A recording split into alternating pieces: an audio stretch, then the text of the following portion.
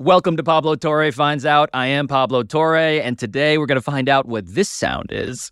Are there 9 million people who would want an apocalypse bunker? I'm totally calling and seeing how much their pina coladas are and if that resort community is someplace I can retire. Right after this ad. You're listening to DraftKings Network.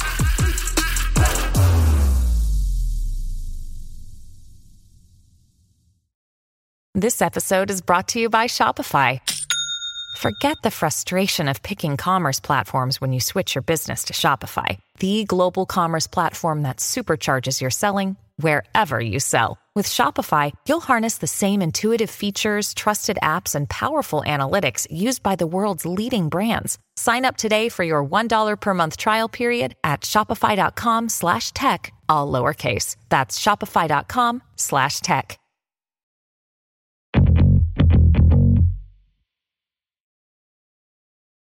So, is it a bunch of crows or a murder of crows? Of course, that's the one you start with. It's usually the reveal where you're like, a bunch of building up to geese is a flock. Yeah, what are the other? Or a gander. There's some other. Hold on, animal.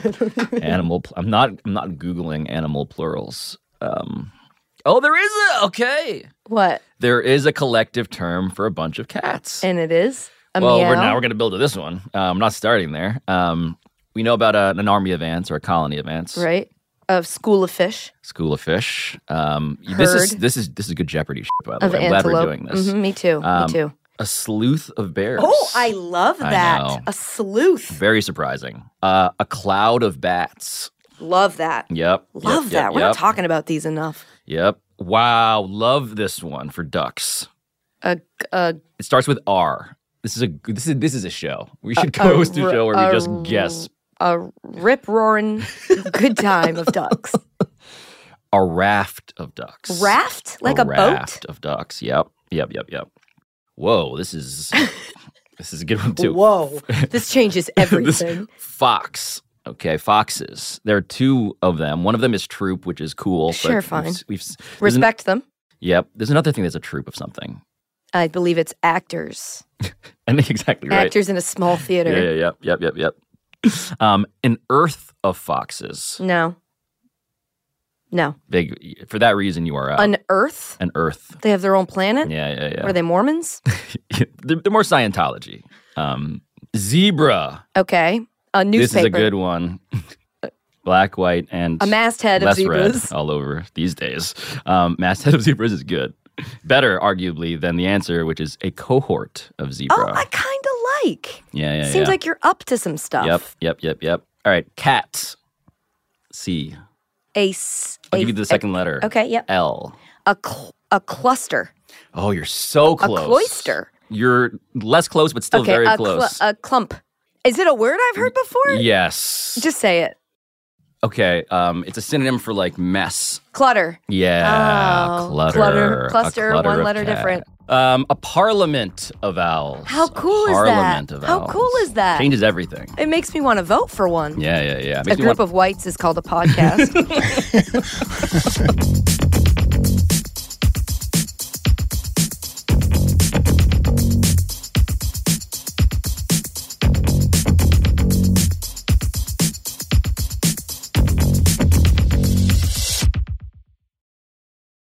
I am fascinated as to how Dan processes this, let alone you, Katie. Hello, Katie. You're Hi. here too. Hello.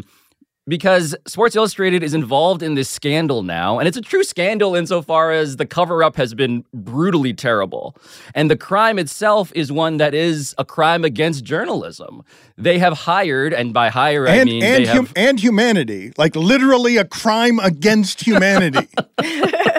It's a very good point by you, because what SI has been doing is not paying, but just operating via some proxy third party, a roster apparently of artificial intelligent writers, which is to say bots, to do stuff.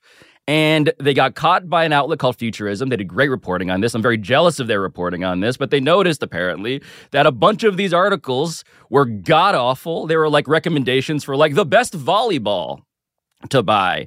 And they looked into this, and as they looked into it, asked SI about it. All of these pages were wiped. And so, just as a reminder, Sports Illustrated, where I used to work as a fact checker, oh no, literally a person who would cross off every word on a printed page to make sure it was accurate. I was working for a magazine that was not just at the vanguard of sports journalism.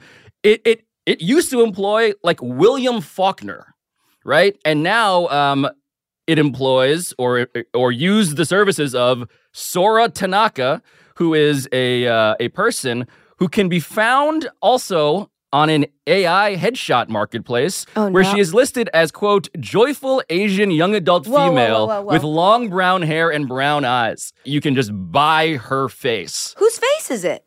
It's a completely computer-generated face. From a composite of, I guess, of all everybody's face. Joyful Asian young adult females with long brown hair and brown eyes. And Dan, this is just dystopian, man. And it's even more than that, though. It's sloppy. It's super sloppy to the point of, oh, this is hilarious if it weren't also clearly a symptom of the larger disease that is ruining everything that we used to care about as journalists. It'd be hilarious if everything that was happening didn't make me feel like everything that I believe in at my principal core wasn't being cheapened at every turn by a bunch of people being okay with it happening because I'm the loser in trying to stand for. Pablo was a fact checker to start his career.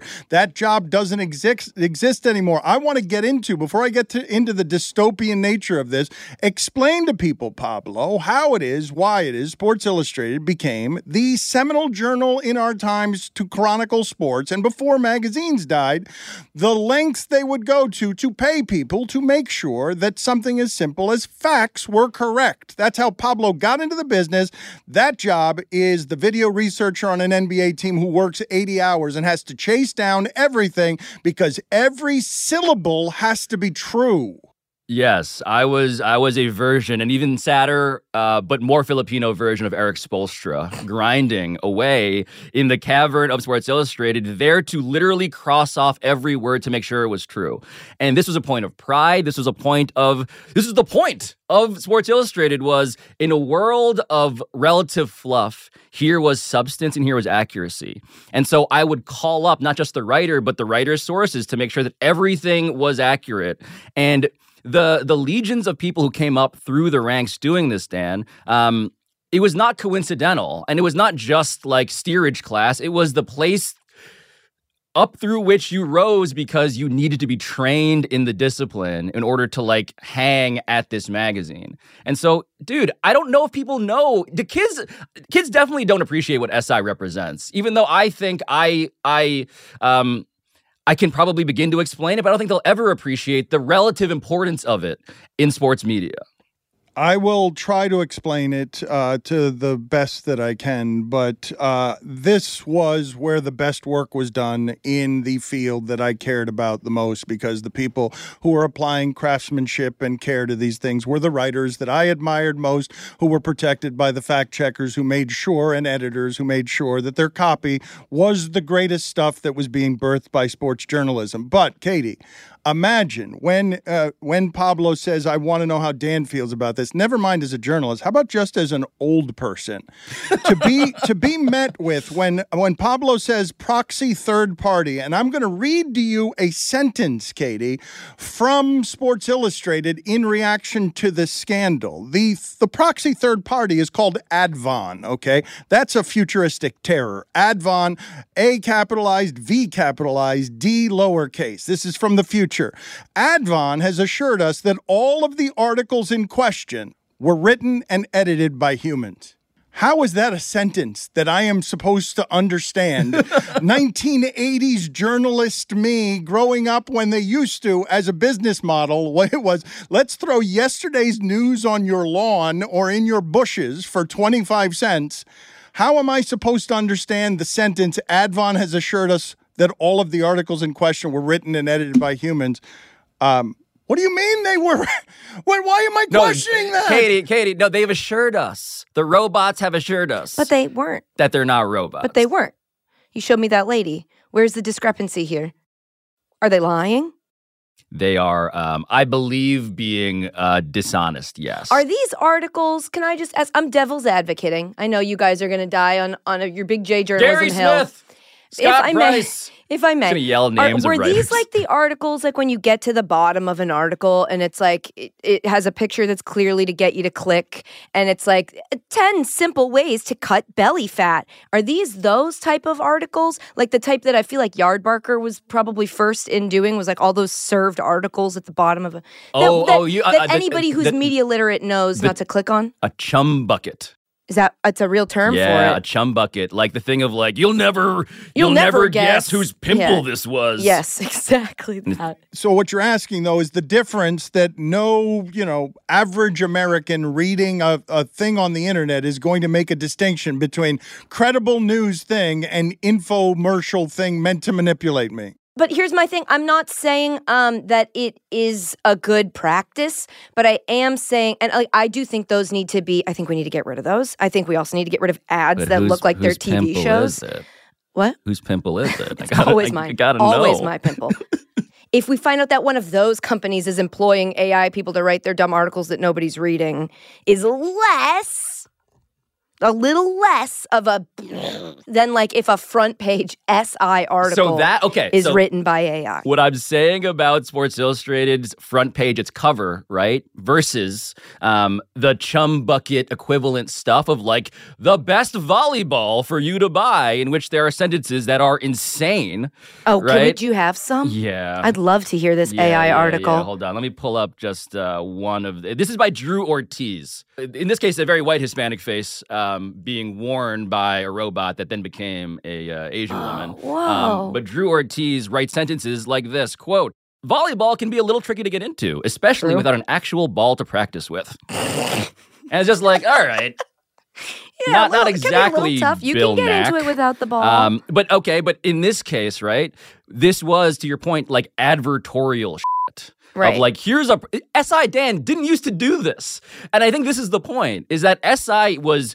Its license... So SI used to be owned by Time Inc. And Time Inc., Time Magazine's, People Magazine's owner, like... office in Midtown Manhattan where I used to work, with like red pencils crossing off words and and folders and paper in a library. That's not the case anymore. SI was licensed to a company called Maven, which became this thing. Arena is now the company operating this thing. And so they infused SI.com with like this to the point where it's a valid question of like, Sports Illustrated does this now? Like, what is this? And it totally dilutes the premise of we used to be the literary home of sports journalism completely. Sports Illustrated now also sells vitamins, sells an assortment of products. I don't know, when you talk about that dystopian prison that it now is, if it's 9 remaining people still writing. Most of those writers have left, and the people or been laid off. Yeah, laid off. Remember when they laid off all their photographers? They used to be a leader in that space. They always had the best photographs, Yes. Sports Illustrated. This is what's happened to journalism, correct? This is not just sports journalism. This was best in its class stuff, and it's no longer that. But can you guys put that up again? Because that was some excellent writing. And I want to spend time with this Drew Ortiz, because look at his life and the AI-created life that we have. Drew Ortiz is someone whose other work I want to know. He grew up in a farmhouse surrounded by woods, fields, and a creek. He grew up in the wild. It's partially true, it says right there. He spent much of his life outdoors. He's excited to guide you through his never-ending list of the best products to keep you from falling to the perils of nature. It's remarkable to be such an outdoorsy person, but to have a beard so cleanly lined. There is rarely a weekend that goes by where Drew isn't out camping, hiking, or just back on his parents' farm. Damn. Nepotism. Oh my God. But this is where, if there is any sort of upside to any of this, Dan, it is that currently, at least, we are collectively, and I think everybody is laughing at this on some level, albeit ruefully for many of us. And it's just establishing, if you're using AI writers, it means you are dog shit. Right? Like there is so it's 2 things. It's number 1, the contempt you must have for the idea of a human reader, that no one's going to notice.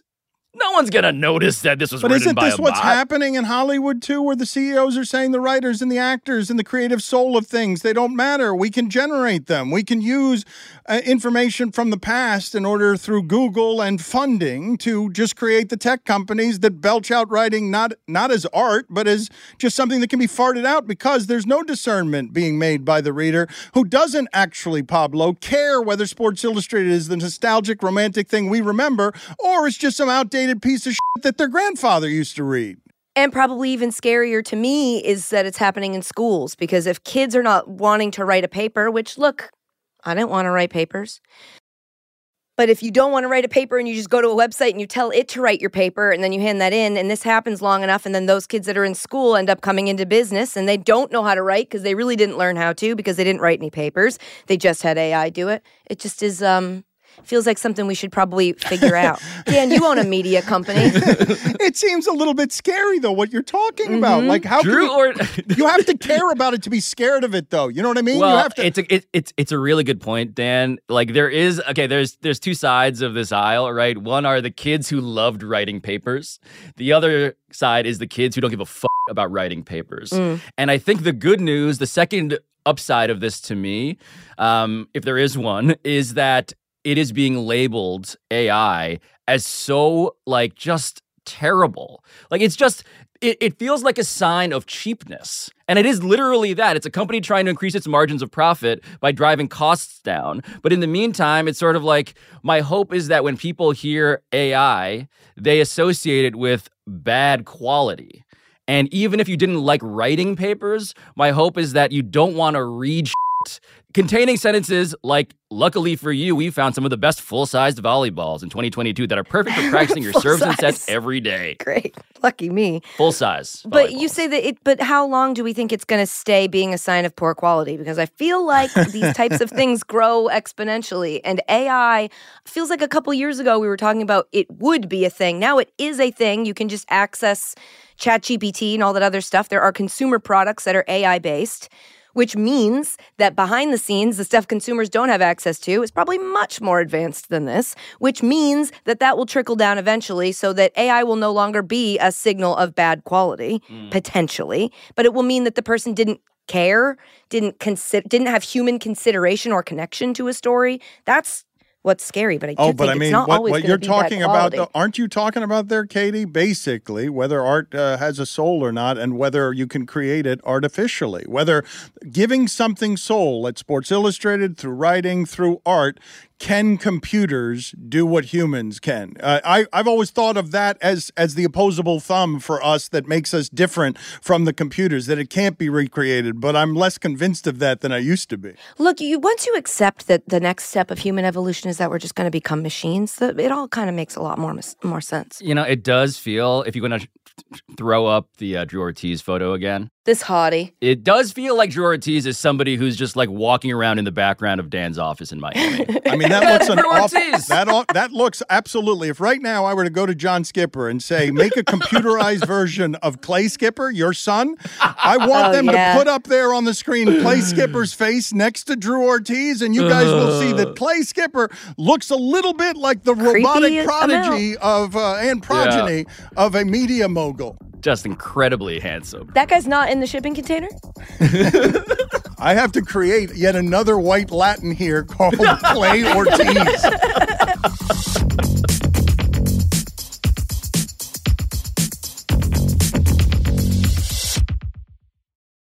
Hey, it's Ryan Reynolds, and I'm here with Keith, co-star of my upcoming film, If, only in theaters May 17th. Do you want to tell people the big news? All right, I'll do it. Sign up now and you'll get unlimited for $15 a month and 6 months of Paramount Plus Essential Plan on us. MintMobile.com/switch. Upfront payment of $45 equivalent to $15 per month. Unlimited over 40 gigabytes per month. Face lower speeds. Videos at 480p. Active Mint customers by 531.24 get 6 months of Paramount Plus Essential Plan. Auto renews after 6 months. Offer ends May 31st, 2024. Separate Paramount Plus registration required. Terms and conditions apply if rated PG.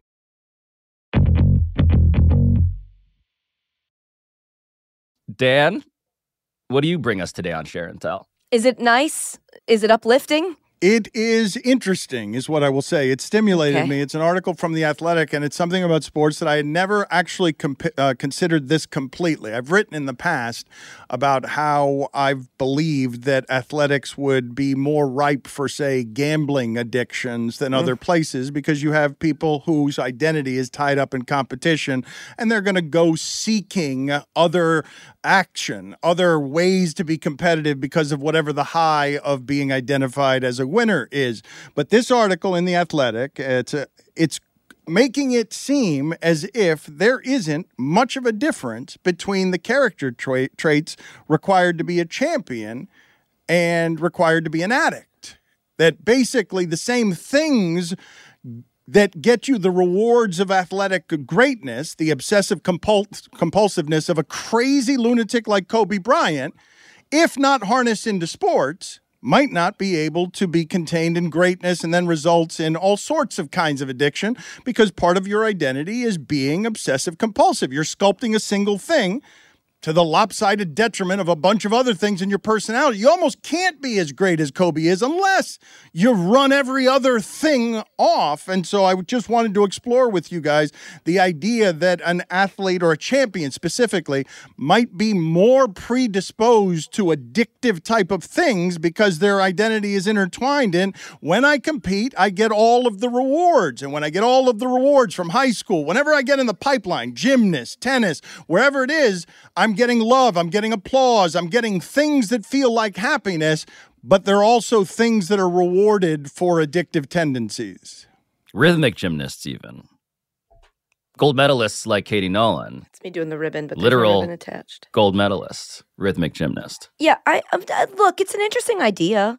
It's an interesting examination of personality traits. You know me, I love anything that's like diving in on the humanity of the people who do the stuff, like sports that we love so much. But I also I hesitate because it feels like similar to, like almost like a cousin to this conversation we've had before about like and you've got to be an addict, a bad person. You've got to have the negative things to make great art. That's like a thing people have always been like, you have to be an asshole, or like, well, this guy beat his wife. Well, yeah, but that's why he made this great song. Greatness comes born of the negative sides of who you are as a person. These feel very closely related. Like, you cannot be a champion if you aren't an addict.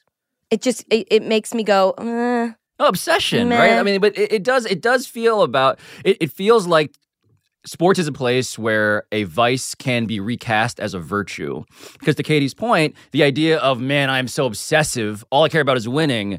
Therefore, my personality trait, which would be maladaptive, which would be something that's clinically needing to be addressed in life, finds sort of safe harbor in a hyper-competitive environment where everyone is a member of the Dark Triad. Shout out to the Dark Triad test, which we all variously failed, incidentally. But the point about the sports because of this, we're Dan, losers. That's why winners Not a would champion win. among us. Winners would win the Dark Triad, and winners would beat us at competitive things. Mm-hmm. That's right. The medal stand. We didn't make the Dark Triad medal stand, unfortunately. But I think it's fascinating when you read this article in The Athletic, and it gets to the idea, they focus a lot on soccer and in England.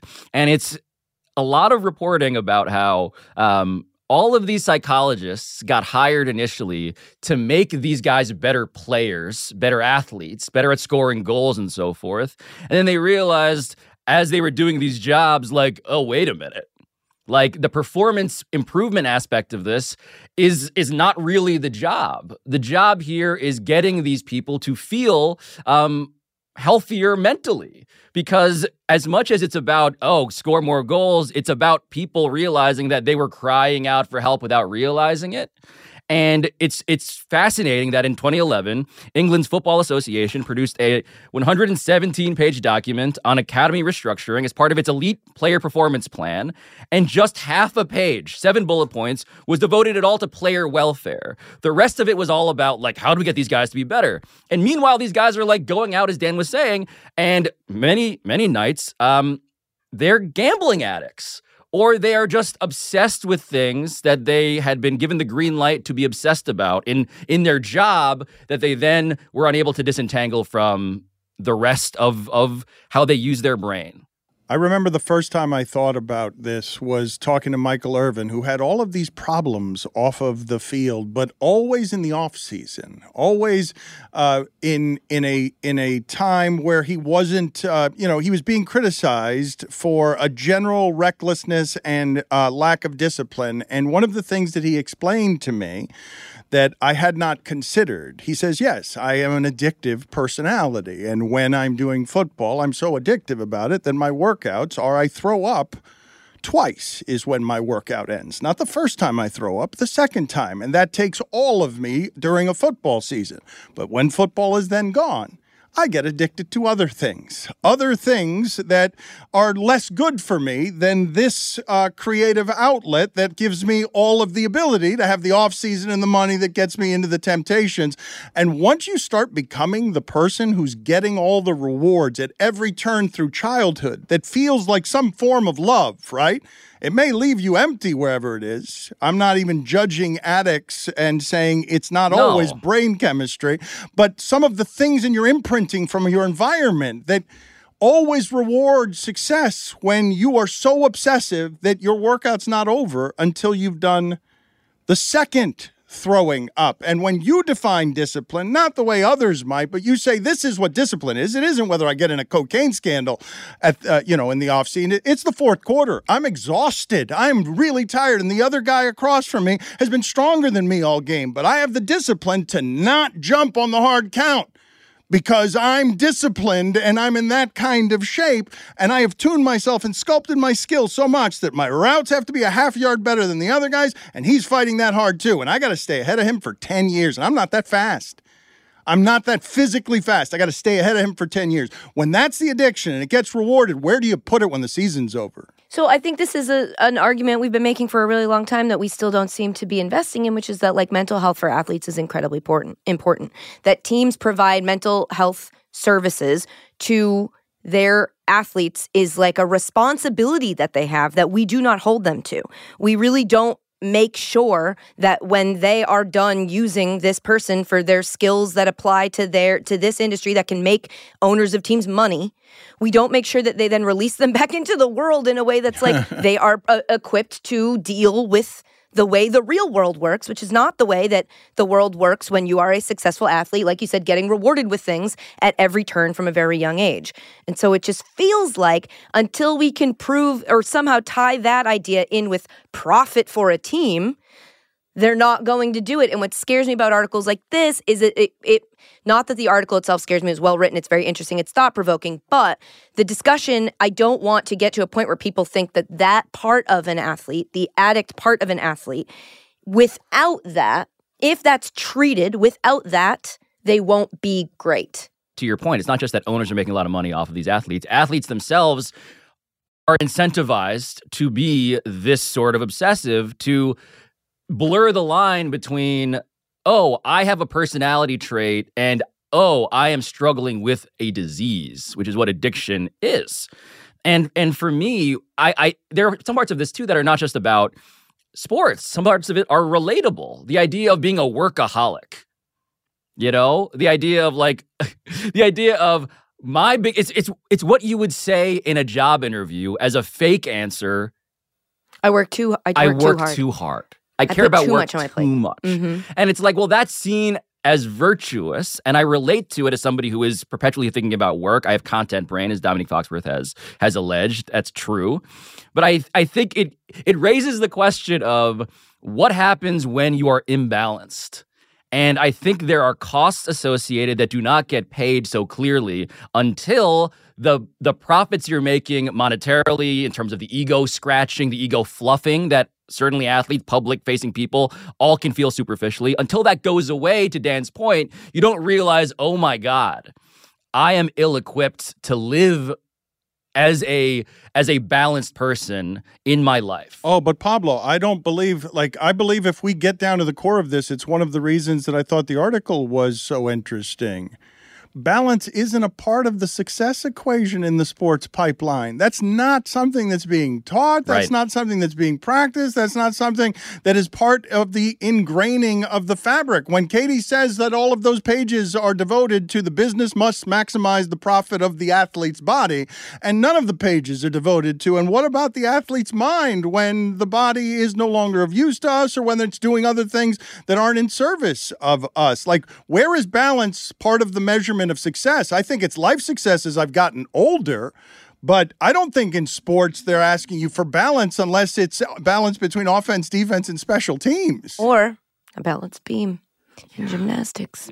The point of balance, right? Like, I think, Dan, the reason why, and when I was at Sports Illustrated doing stories about, like, why isn't there a better mental health program in professional sports, an answer I would get back was, because if you were trying to inject balance into the brains of these athletes, you might make them worse. That's what I'm saying. But I don't think that's the case.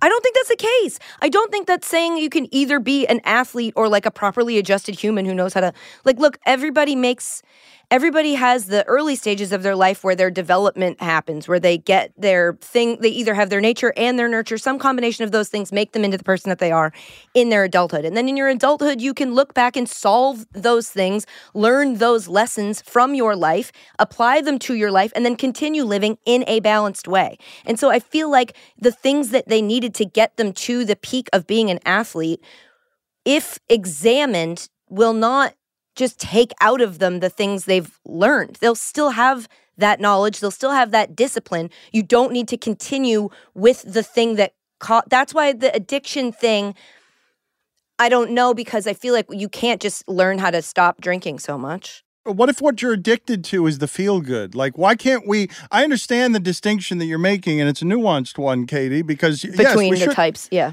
We shouldn't be absolute about this, but if in service of the addiction you get all sorts of feel good, then how is it different from whatever it is the body responds to in liquor or drugs or heroin? If it's chasing the cheering in the middle of a stadium, or the life that is riches, or whatever you imagined your insecurities were in high school with boys or girls, and all of a sudden you have access to a dating pool you did. Like, why wouldn't you, or how couldn't you get addicted to a variety of things if you're not being self-aware about the things that make you who you are? Yeah, the athletes in this story attest to that, too. They talk about how nothing beats the feeling of scoring a goal in front of thousands of people, right? I mean, it's that line from an old magazine story. Joe DiMaggio is talking to Marilyn Monroe, and they're both like, Joe DiMaggio is long retired. Such a good story. This is such a good story. It's a haunting quote. Marilyn Monroe says after coming back from like a tour of some place where she's like adored by the crowd. No, she's on a services ship. Like USO. It's a USO. It's Marilyn Monroe on a boat filled with servicemen. Yes. Yes, and she says to Joe DiMaggio, "Joe, you've never heard such cheering," and he very ruefully says, "Yes, I have," and it's just like, ugh. Right, like he's feeling the part of his brain that used to light up, and it's just impotent now. And I feel like what Meadowlark Media needs to do, Dan, I'm realizing I want to be solutions-oriented here, to Katie's point about, like, why are we incentivizing addiction? We're mythologizing it as a function of discussing it. There needs to be a last dance, but for a guy who's super boring. A last dance for a guy, like a 10-part docuseries for a guy who gets home to put his kids to bed and is also good and is just like not interesting. For a guy that they say, and how did that make you feel? And you're like, it was fine. I took a couple deep breaths and I realized I had to take the trash out. The guy who says, you know what? I didn't take it personally. No, I didn't. I forgot about it. I actually forgot even until you just brought it up just now. Wow. No grudges. It's a guy like that. We got a guy like that? Can you think of a guy like that? Yeah. Incredibly boring story about an asshole who wasn't that successful, but is just bland and obsessed. Yeah, and is like a pretty good dad. Yeah, present. He's very present. Oh, he's so present. He's the Michael Jordan of being present.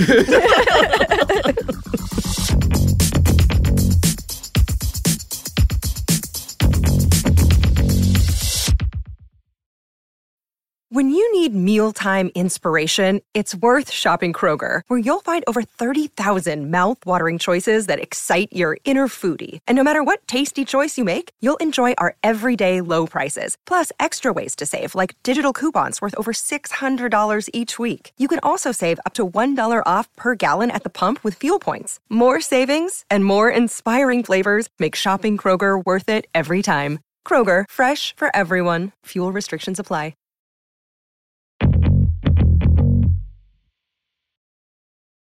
Katie, it's been pretty bleak so far, I admit, on Pablo Torre Finds Out. Yeah. So what did you find out Well, so about? I brought a story that, look, I'll be honest, if this had been a light and fluffy podcast up until now, we could take this to a dark place. I think what we should do is we'll just err on the silly of it, right? For the sake of everybody who's been listening to this, futuristic, don't underestimate dark. me. Do not underestimate my ability to take it right into the darkness. The grief eater. I am ready to pounce. So this has been one of my favorite podcast episodes of all time. A weaving tapestry of a journey through the dark, dark underbelly of the mental stuff that plagues us. Yeah, Dan wants to cry. Katie wants to laugh because what were you up to? I was watching a football game, as I am wont to do, on Sunday. I believe, I don't know, because it gets dark so early now that it was like dark when this commercial aired. Dark. So I thought that it was in the primetime game, but my fiance swears that it happened in the game that was before the Eagles game. There was this commercial that was dystopian looking. It was like out of a movie, some big tall towers in a desert and like a car all by itself driving on a lone road with the road lighting up as it drives by it in this vast desert. And then I'm like watching it. Like, what is this? It's so strange. And then at the end, it says, like, Epicon. And then it, like, shows this logo that says Neom. And it said Neom.com. And I said, what the F? And since that, I have not stopped learning things about Neom. We have an ad. It's not the one that ran during an American sporting event. Neom. Neom. And we can play the ad that has more talking in it that'll be helpful for the listeners. I think we have it. What is Neom? This is Neom, or here, to be more precise, in the northwest of Saudi Arabia.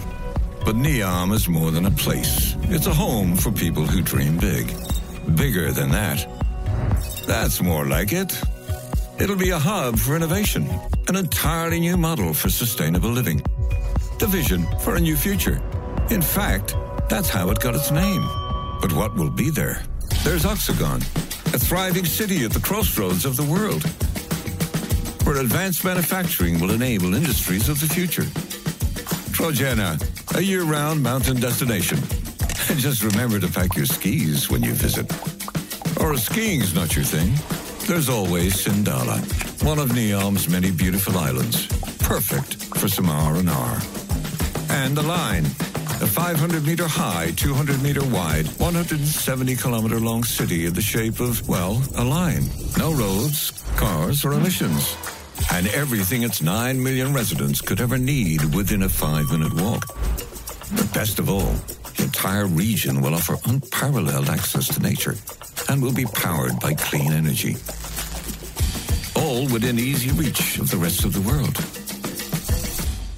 I don't trust it. I don't trust it. I feel like it's a lot. I feel like it's a promo for a futuristic Hostel, like the movie Hostel. As soon as I get there, I'm going to be enslaved building stadiums and kept in a prison near a prison toilet. I don't trust any of that. 2030, this is supposed to be finished by.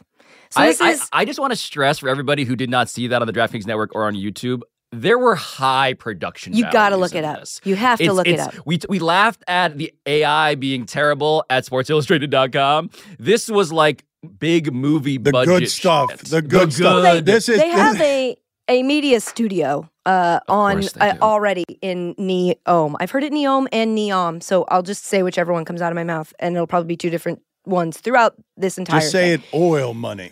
Just say oil. So it's funded by it's a pet project, obviously, of MBS, Mohammed bin Salman, who is the Prince. Crown Prince. Yeah, Crown Prince. Thank you.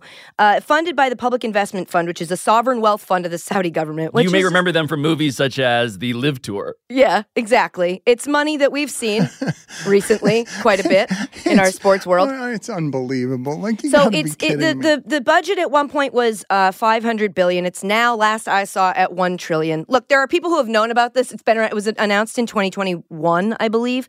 So if you know a ton about this, you should probably just turn off the podcast, because if you're a line head, we're about to learn about it all kind of for the first time, and I did just one page of notes. Katie has that fluttering sound was a notebook piece of paper. A lot going on here. Okay, but Katie, you're fascinated. You have become obsessed. You saw this commercial and you're like, how are people not talking about this? It feels to me like you saw this commercial the same way that I saw the first crypto ad before I'd even heard of crypto, and there was a celebrity and I'm like, what is this? Why is this here? You saw something. Why aren't more people talking about this incredible amount of money clearly being poured in to building a fake utopia? No, less that. It was less altruistic and more like, what the is this? It is a crazy looking idea. The big debate is whether it's just like a vanity project that will, like many in the past that have come before it, never get completed, be all vision, all sizzle, no steak. It won't ever turn into anything, and it'll just go to ruin.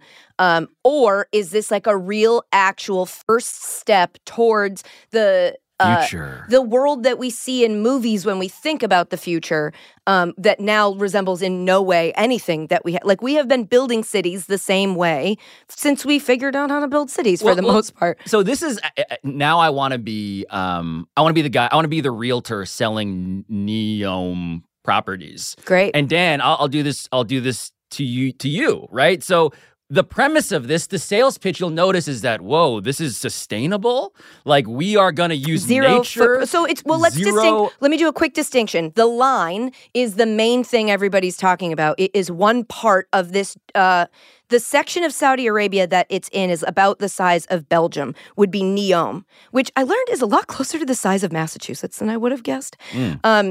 I think it's the size of Maryland, which is crazy. It's like Massachusetts, but with Crown Prince Mohammed bin Salman. Sure, yeah, there's a lot of other things that make it nothing like Massachusetts. But so the line is the main one that's kind of getting everybody to be like, what in the world is this? Because the concept is that it's these two buildings that are a little bit taller than the Empire State Building that run about 100 miles. So I guess the distance of, if you were at the beginning of Long Island, where it is at Manhattan, to the end of Long Island, it's basically that. Mm-hmm. Just two straight lines that house 9 million people.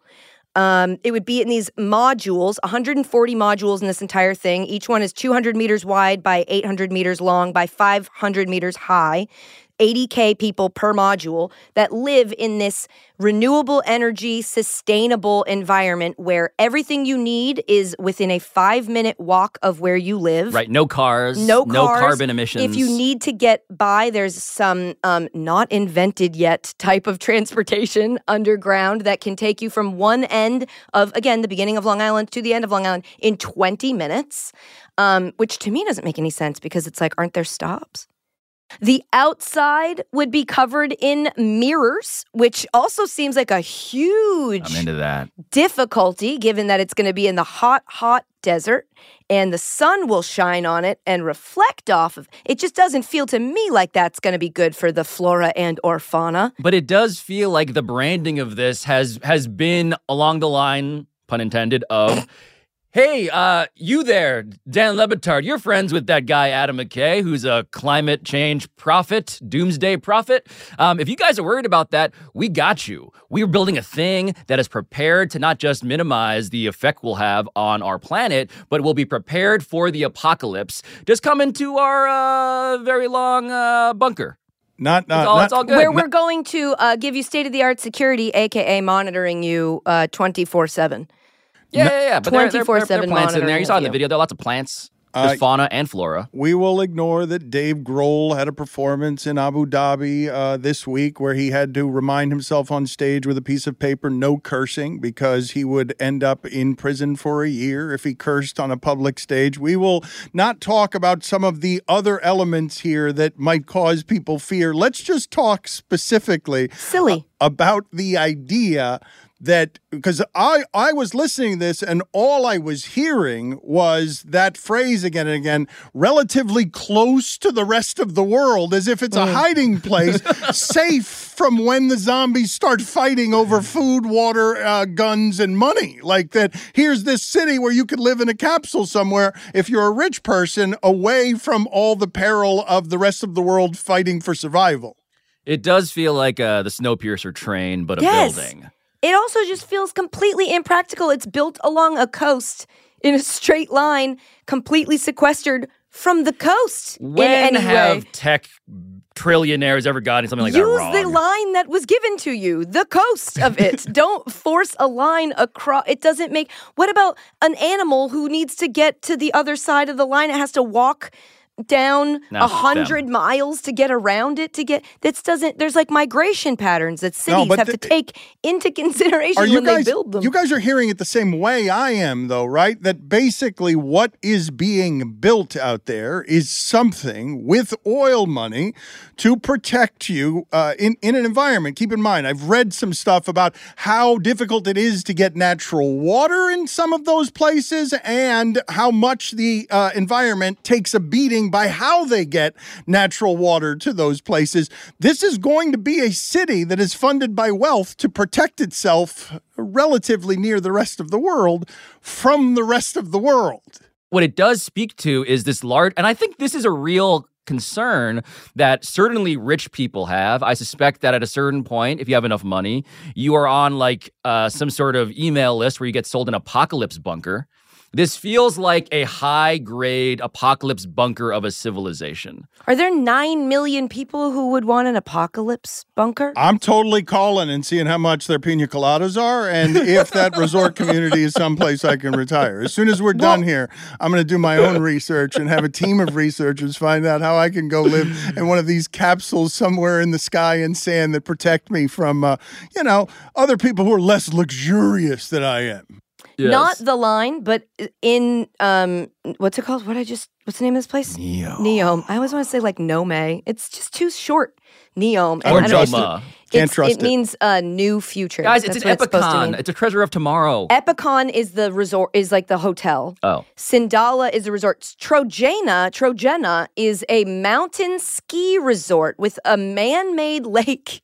So it gives you the best of all the climates. I will tell you this, I don't know how. Yes. I have no idea how, but the Asian Winter Games of 2029 have been given to Trojena. That is where those will be happening. Oil money, yes. Can't wait. Already just giving an non-existent city the future sporting event.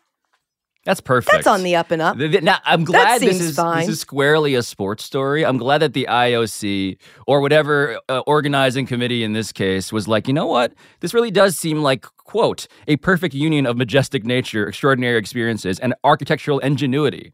It does really feel like Epicon will be the starting point of great adventures. I bet. End quote. There is a lot of that, by the way. If you try to find out information on this, there's a lot of videos of people acting like they're like, what's up with this new Neom? And then you're like, oh, this person is clearly being given money by look, the Crown Prince has decided to participate in the interview. Interesting. Oh, is that? I'm sure this will be very critical of the ideas and technology behind this. Pay no attention to the bone saw. The blood money. Yeah. Epicon, they're putting con right in the title. Epicon. Epicon is within Neom is the name of, I think it's Dan, wait, hold on. Dan has cut to the core of this. Epicon. The literal name of it is, Dan, it's not just con, it's epic. That's right. Con. It's not a small con. You just saw those videos. Like, there's nothing small about that con. It does feel like we're being punked now that I think about it. What if, though? Is this real? This is real. They have started building it. There's at least videos. I'm going to make the call right now. I'm going to get There are videos of make the phone call right now. Of extractors digging out the line. You guys can get a sanctuary bubble. Dan's like, I just got to make sure they're okay with me wearing shorts. They're not. I called. I asked. They're not. Neither are we. Wait, Dan is on his phone. The luxury suite, please. I'd like the luxury suite in 2030. The best room you've got. Concierge service, please. Near nature and somewhere near the ski slopes, if you don't mind. Yeah. With a wall that would keep out the Pablos of the world who are trying to horn in on my vacation, my luxury sanctuary. If you could get me a room away from the migrant laborers. Oh, yeah, we weren't going to get dark, but they're displacing tribes and allegedly people are dying. I don't believe you. This seems on the up and up. I wasn't going to, but I should mention it doesn't look great.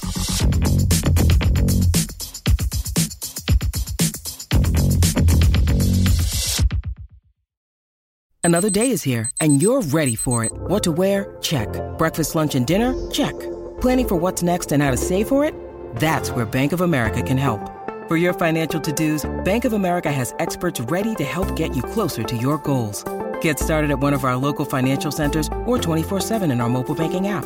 Find a location near you at bankofamerica.com/talktous. What would you like the power to do? Mobile banking requires downloading the app and is only available for select devices. Message and data rates may apply. Bank of America N.A., member FDIC.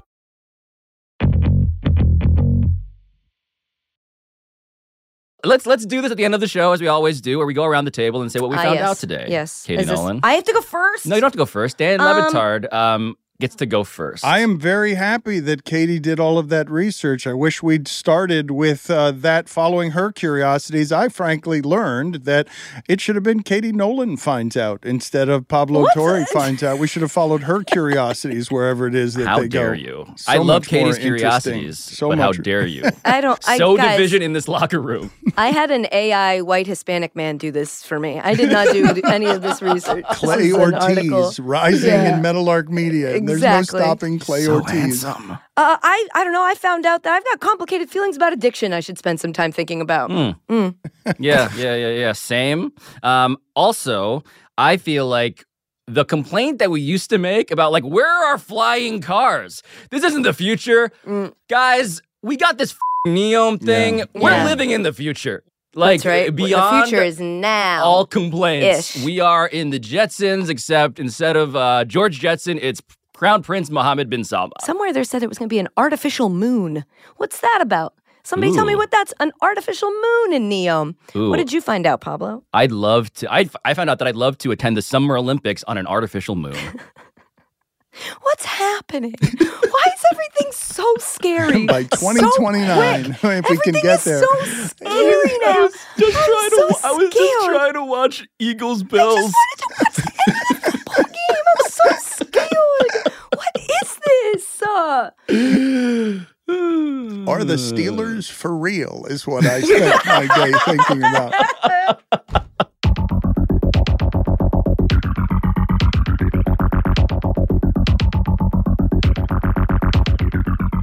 This has been Pablo Torre Finds Out, a Meadowlark Media production. And I'll talk to you next time.